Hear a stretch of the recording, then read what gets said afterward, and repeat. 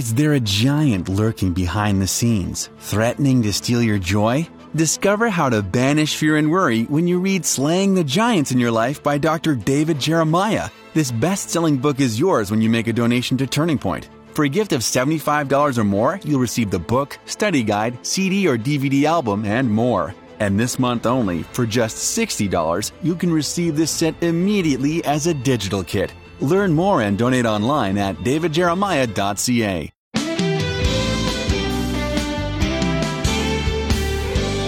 When life is uncertain, the most common response is also the least productive: worry. What if you could overcome worry once and for all? Today on Turning Point, Dr. David Jeremiah reveals the strategy Jesus shared for doing just that.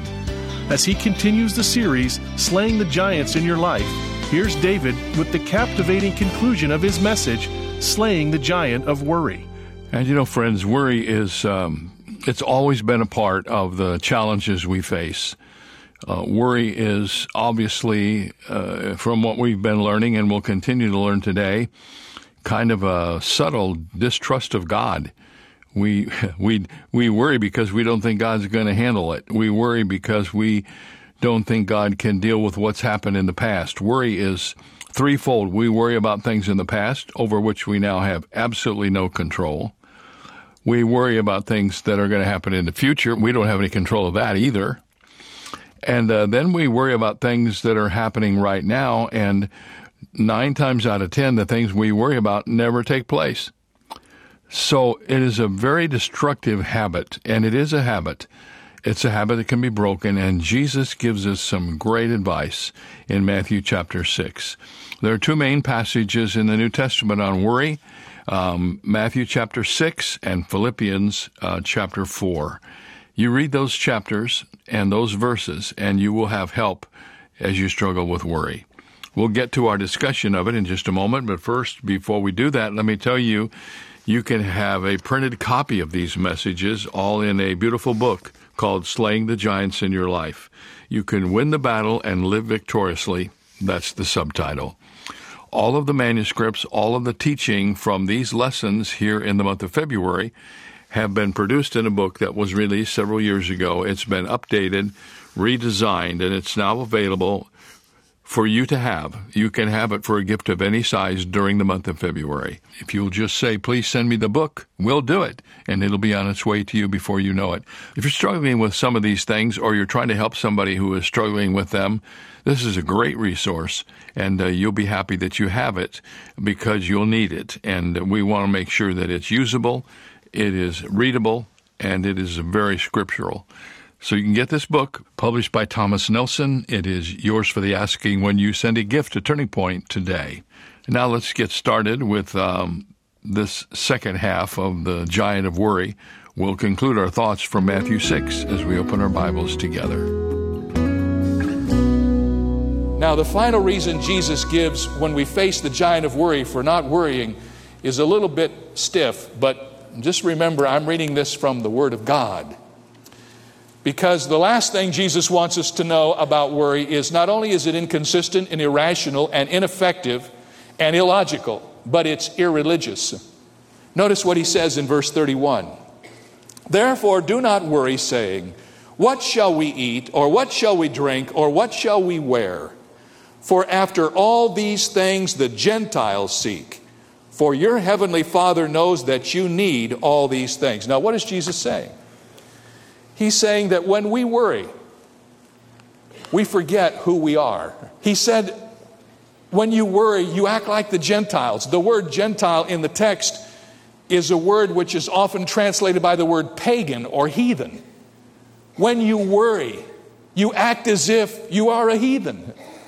Worrying is not Christian. Worrying is not religious. Worrying is acting like you don't have a Father in heaven and a family on this earth.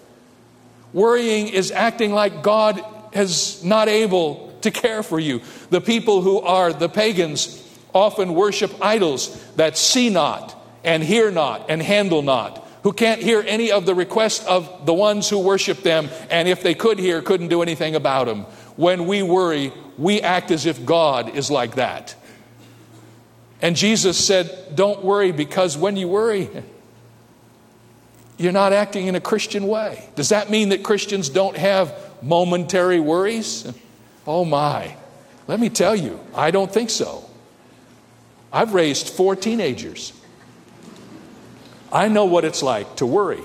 But I visit worry and I don't stay there. Some people I know don't visit worry, they move in. They let worry be their lifestyle. They just worry themselves sick, and then they worry when they don't have anything to worry about. Jesus is saying, when you worry like that, you're acting as if you don't believe. Notice how tender he is in these words. He says, for your heavenly Father knows that you have need of these things. And he's saying, when you worry, when you let worry be your lifestyle, you're acting like you don't believe that your heavenly Father knows that you need the things that you need. So Jesus says the way you face worry is you sit down for a moment and you think through what worrying really is. Worrying is dwelling on the future that you don't have any control over and spending all of your energies on thinking about what might happen tomorrow until you have no energy to deal with the issues of today. Now, in the last 2 verses, the Lord Jesus reminds us of how we're to deal with the giant of worry. He tells us in these last 2 verses that there are 2 things that we need if we're going to get over worry, if we're going to face it and fight against it. How do you deal with worry if it's an issue in your life? Let me give you 2 thoughts. First of all, to win over worry, you need a system of priorities in your life. Notice what Jesus says in verse 33. But seek first the kingdom of God and his righteousness, and all of these things shall be added unto you. Much of the worry that destroys people is the worry of a divided heart. That's what the word means. A divided heart which cannot decide for what it is going to live. A divided heart that gets caught up in all of the things and the trinkets and the material issues of the day. It's interesting that the passage on worry is right in the center of a passage in the New Testament that has to do with personal possessions. And Jesus is saying what you need to do, first of all, to fight against worry is to get your system of priorities in order. Set down what you really believe, what you're really committed to. And he says, here's how you go about it. Seek first the kingdom of God and his righteousness. Put that at the very heart of who you are. Let that be the lens that you look through into every area of your life. And then just understand that when you do that, all of these other things are going to be added unto you. How many of you know that works? How many of you can say an amen to that? Isn't that true? When you put God at the center of your life, when you make him the focus of your pursuits, then you can enter into life with an exuberance, and you don't have to worry about the what ifs on either side, because you know that since you've settled the big issue, God's going to take care of the other issues that come along. But it's a sad thing to see so many of God's people put God off to the side in their life. And I rather suspect that sometimes their worry is more a worry that's born out of the realization that they have violated this priority, that they recognize they should be living in a different way, and that worries them. And they continue to worry, and it just becomes a cycle that they cannot break. Let me tell you, the first thing you need to do if you're prone to worry is to step back for a moment and say, how have I ordered my life? What is the important thing to me? Young people, if you're just starting out in a relationship, have you put God at the center of that relationship? You don't have to worry about a lot of things if you're both committed to Almighty God. It's simple. When you get one fixed priority in the center of your thought process, get a system of priorities that's based upon putting Almighty God first. And when you do that, you will discover that God puts you first in dealing with the worries of your life. Now, the second thing you need to do is found in the last verse of this passage of Scripture. And of all the things that I've ever read about worry, this may be the most important and critical thing for you to do. You not only need a system of priorities, but number 2, you need a strategic program. Now, here's the program. Watch carefully. Therefore, do not worry about tomorrow, for tomorrow will worry about its own things. Sufficient for the day is its own trouble. Now watch carefully. No man ever sank under the burden of today. But many people sink under the burden of today when they add the burden of tomorrow along with it. What the Bible is teaching us and what Jesus is telling us is that we need to learn how to live in day-tight compartments so that every day is what we face. Not that we don't plan for tomorrow or that we might not have concerns about this or that, but we don't live there. We live today.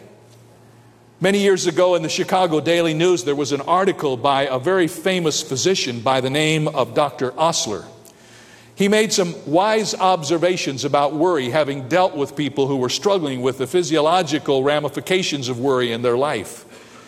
He said that ocean liners are built in such a way that the steel doors of the hold in the ship are able to be lowered by the press of a button, so that even if the hull of the ship is pierced through a disaster of some sort, they can lower this steel door and close off the hull so that only a portion of the ship is flooded. And then Dr. Osler went on to make this important application. He said, in the journey of life, it is critical to learn how to lower the door against the tomorrows that would come in to destroy your life. And then to push another button and lower the doors against the yesterdays of your life that can cause you the worry. And learn how to live in the compartment of today. Listen to what Jesus said. Therefore, do not worry about tomorrow, for tomorrow will take care of itself. There is a powerful verse of Scripture in the Old Testament, in the book of Deuteronomy. And that verse of Scripture says this: as your days, so shall your strength be. Say that out loud. As your days, so shall your strength be. I've had people come to me and say, Pastor Jeremiah, you have no idea what we're facing. And then they'll list the things that they're looking at down the road. I've walked through the awful experience of bankruptcy with some people in our congregation over the years. As far as I could determine, it wasn't anything that they could have stopped. It just happened. We went through a terrible period of time here when a lot of people lost everything they had. And I remember counseling with one of those couples on one occasion, and they said, when we think about what's out in front of us, Pastor Jeremiah, we have no idea how we're ever going to make it. And I remember saying to them what this verse says. You know what? Don't worry about tomorrow and the tomorrow after that. Let me just tell you what I've learned. Tomorrow, God will give you the grace that you need for tomorrow. Today, He'll give you the grace that you need for today. But don't ask God for today's grace to be used up with tomorrow's problems, because you will have enough grace tomorrow for what you need. And we have to learn how to take one day at a time. That doesn't mean that you're able to dismiss the thoughts of everything else, but you don't dwell on them. You don't let those things eat at you.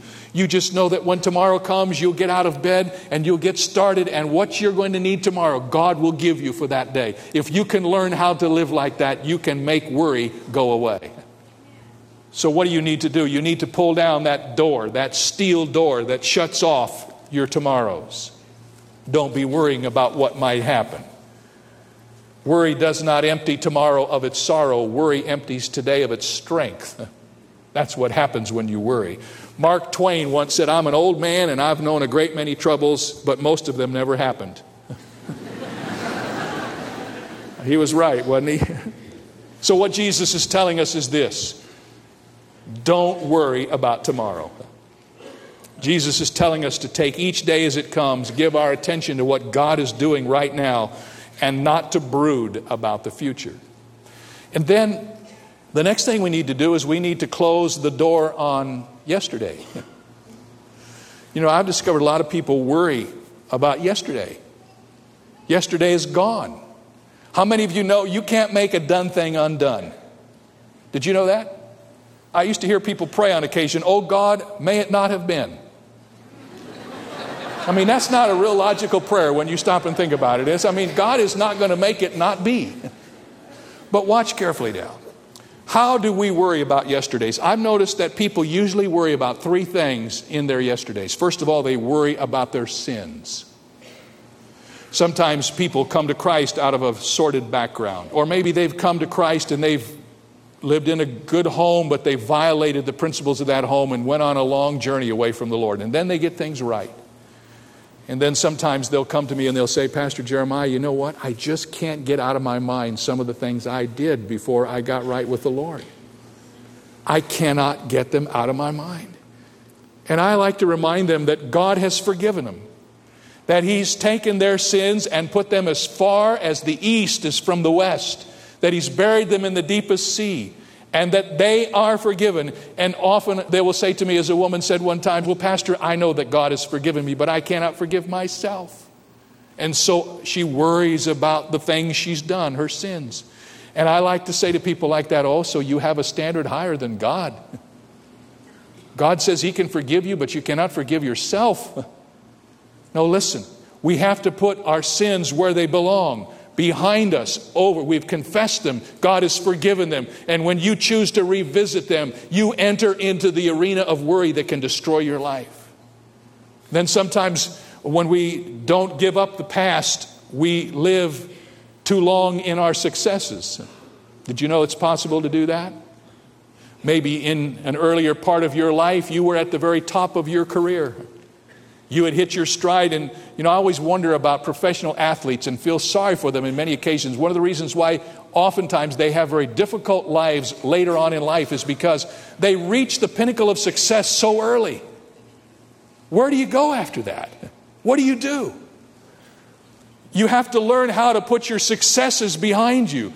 Paul the Apostle, one of the most successful men who ever lived, at the close of his life said this, I do not count myself to have apprehended, but this one thing I do, forgetting those things which are behind, I press forward to the high calling of God in Christ Jesus. That's what we have to do. We have to take that position. If we're going to live today, we can't be living in the successes of yesterday.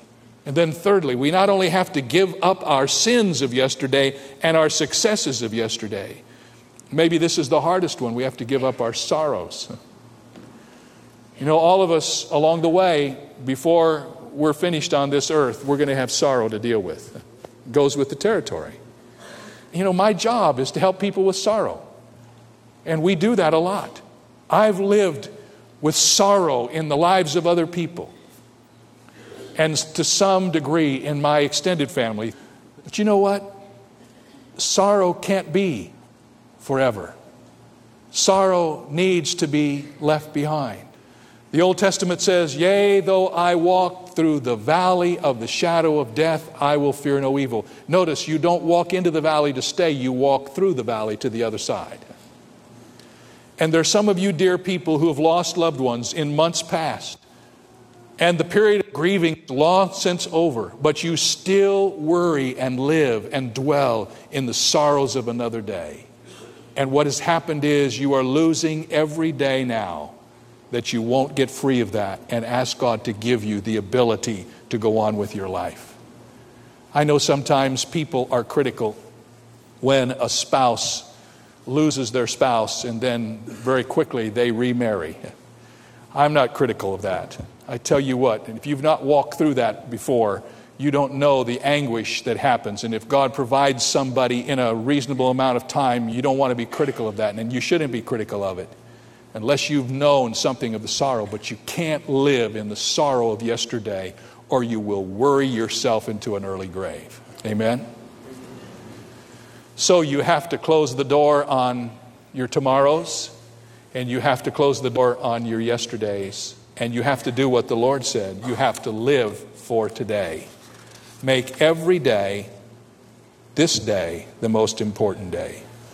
One man put it this way: I was regretting the past and I was fearing the future. And I heard the Lord God say to me, my name is I Am. If you live in the past, it will be very hard, for I am not there.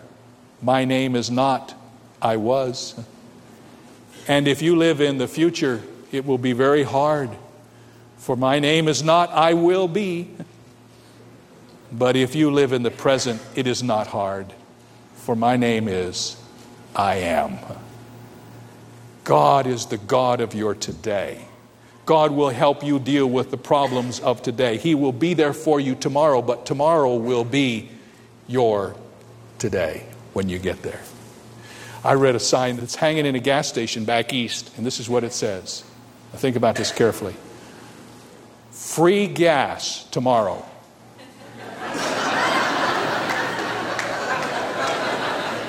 How many of you know that when you get to tomorrow, it will still be free gas tomorrow?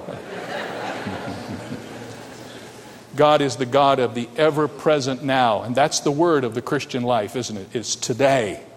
Live for today. Let God be the one who meets your need today in this hour.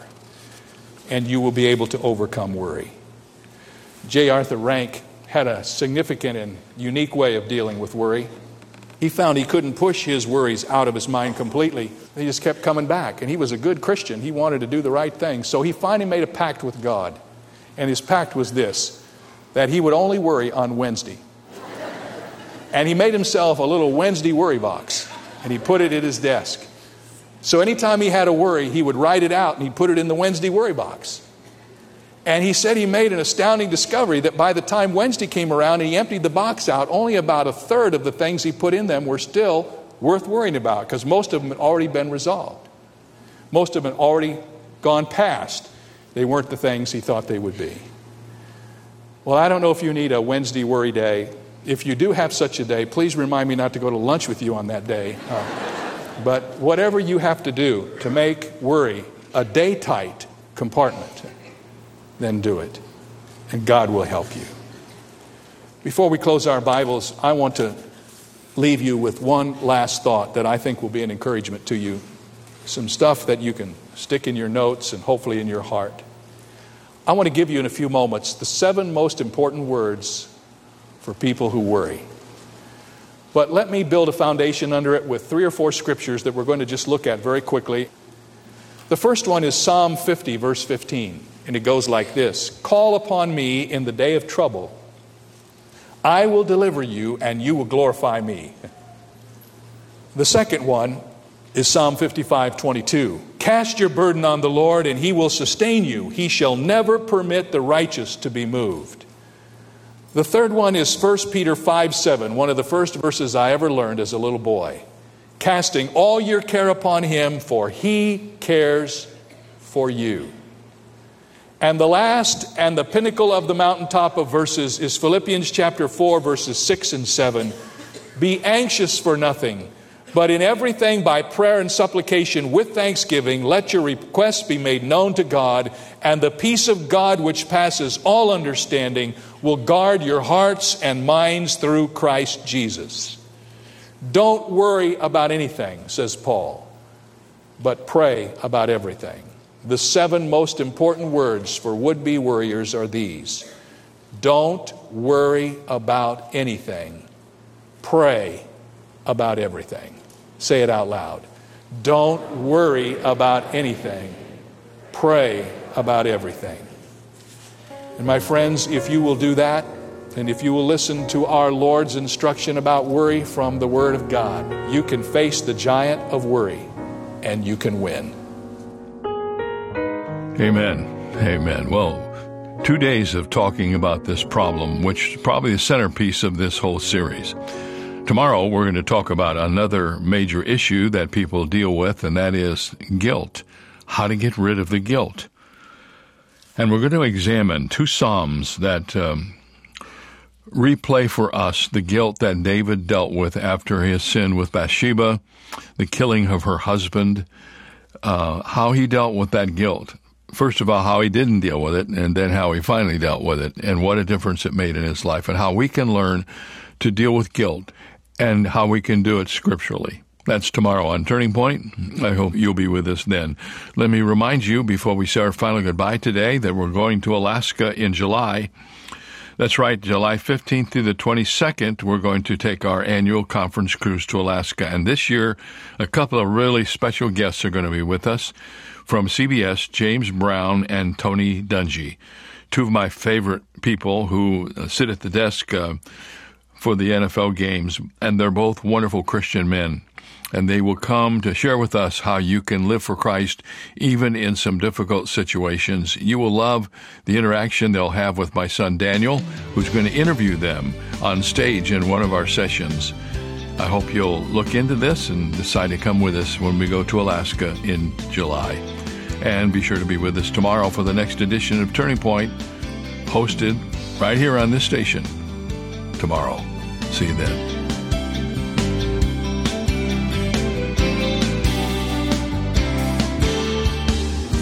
The message you just heard originated from Shadow Mountain Community Church and Dr. David Jeremiah, the senior pastor. How are you being encouraged by this ministry? Write to Turning Point for God of Canada, P.O. Box 18098, Delta, BC, V4L 2M4. Visit our website at davidjeremiah.ca/radio or call 800-946-4300. Ask for your copy of David's book, Slaying the Giants in Your Life, and learn how to banish the giants from the promised land of your life. It's yours for a gift of any amount. You can also download the free Turning Point mobile app for your smartphone or tablet, or search in your app store for the keywords Turning Point Ministries to access our programs and resources. Visit davidjeremiah.ca/radio for details. This is David Michael Jeremiah. Join us tomorrow as we continue slaying the giants in your life on Turning Point with Dr. David Jeremiah.